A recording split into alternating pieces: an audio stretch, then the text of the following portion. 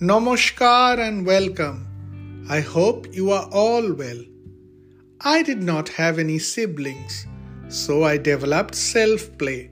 As a kid, I remember making buses out of shoe boxes and play with them whenever I had time. I became possessive about the few toys that I had.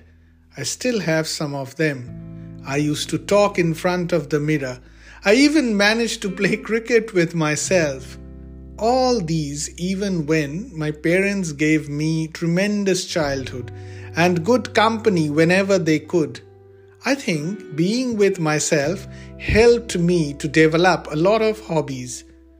My son is a budding artist today just because he can create magic with pen and paper whenever he wants. That is his self-play. What is yours?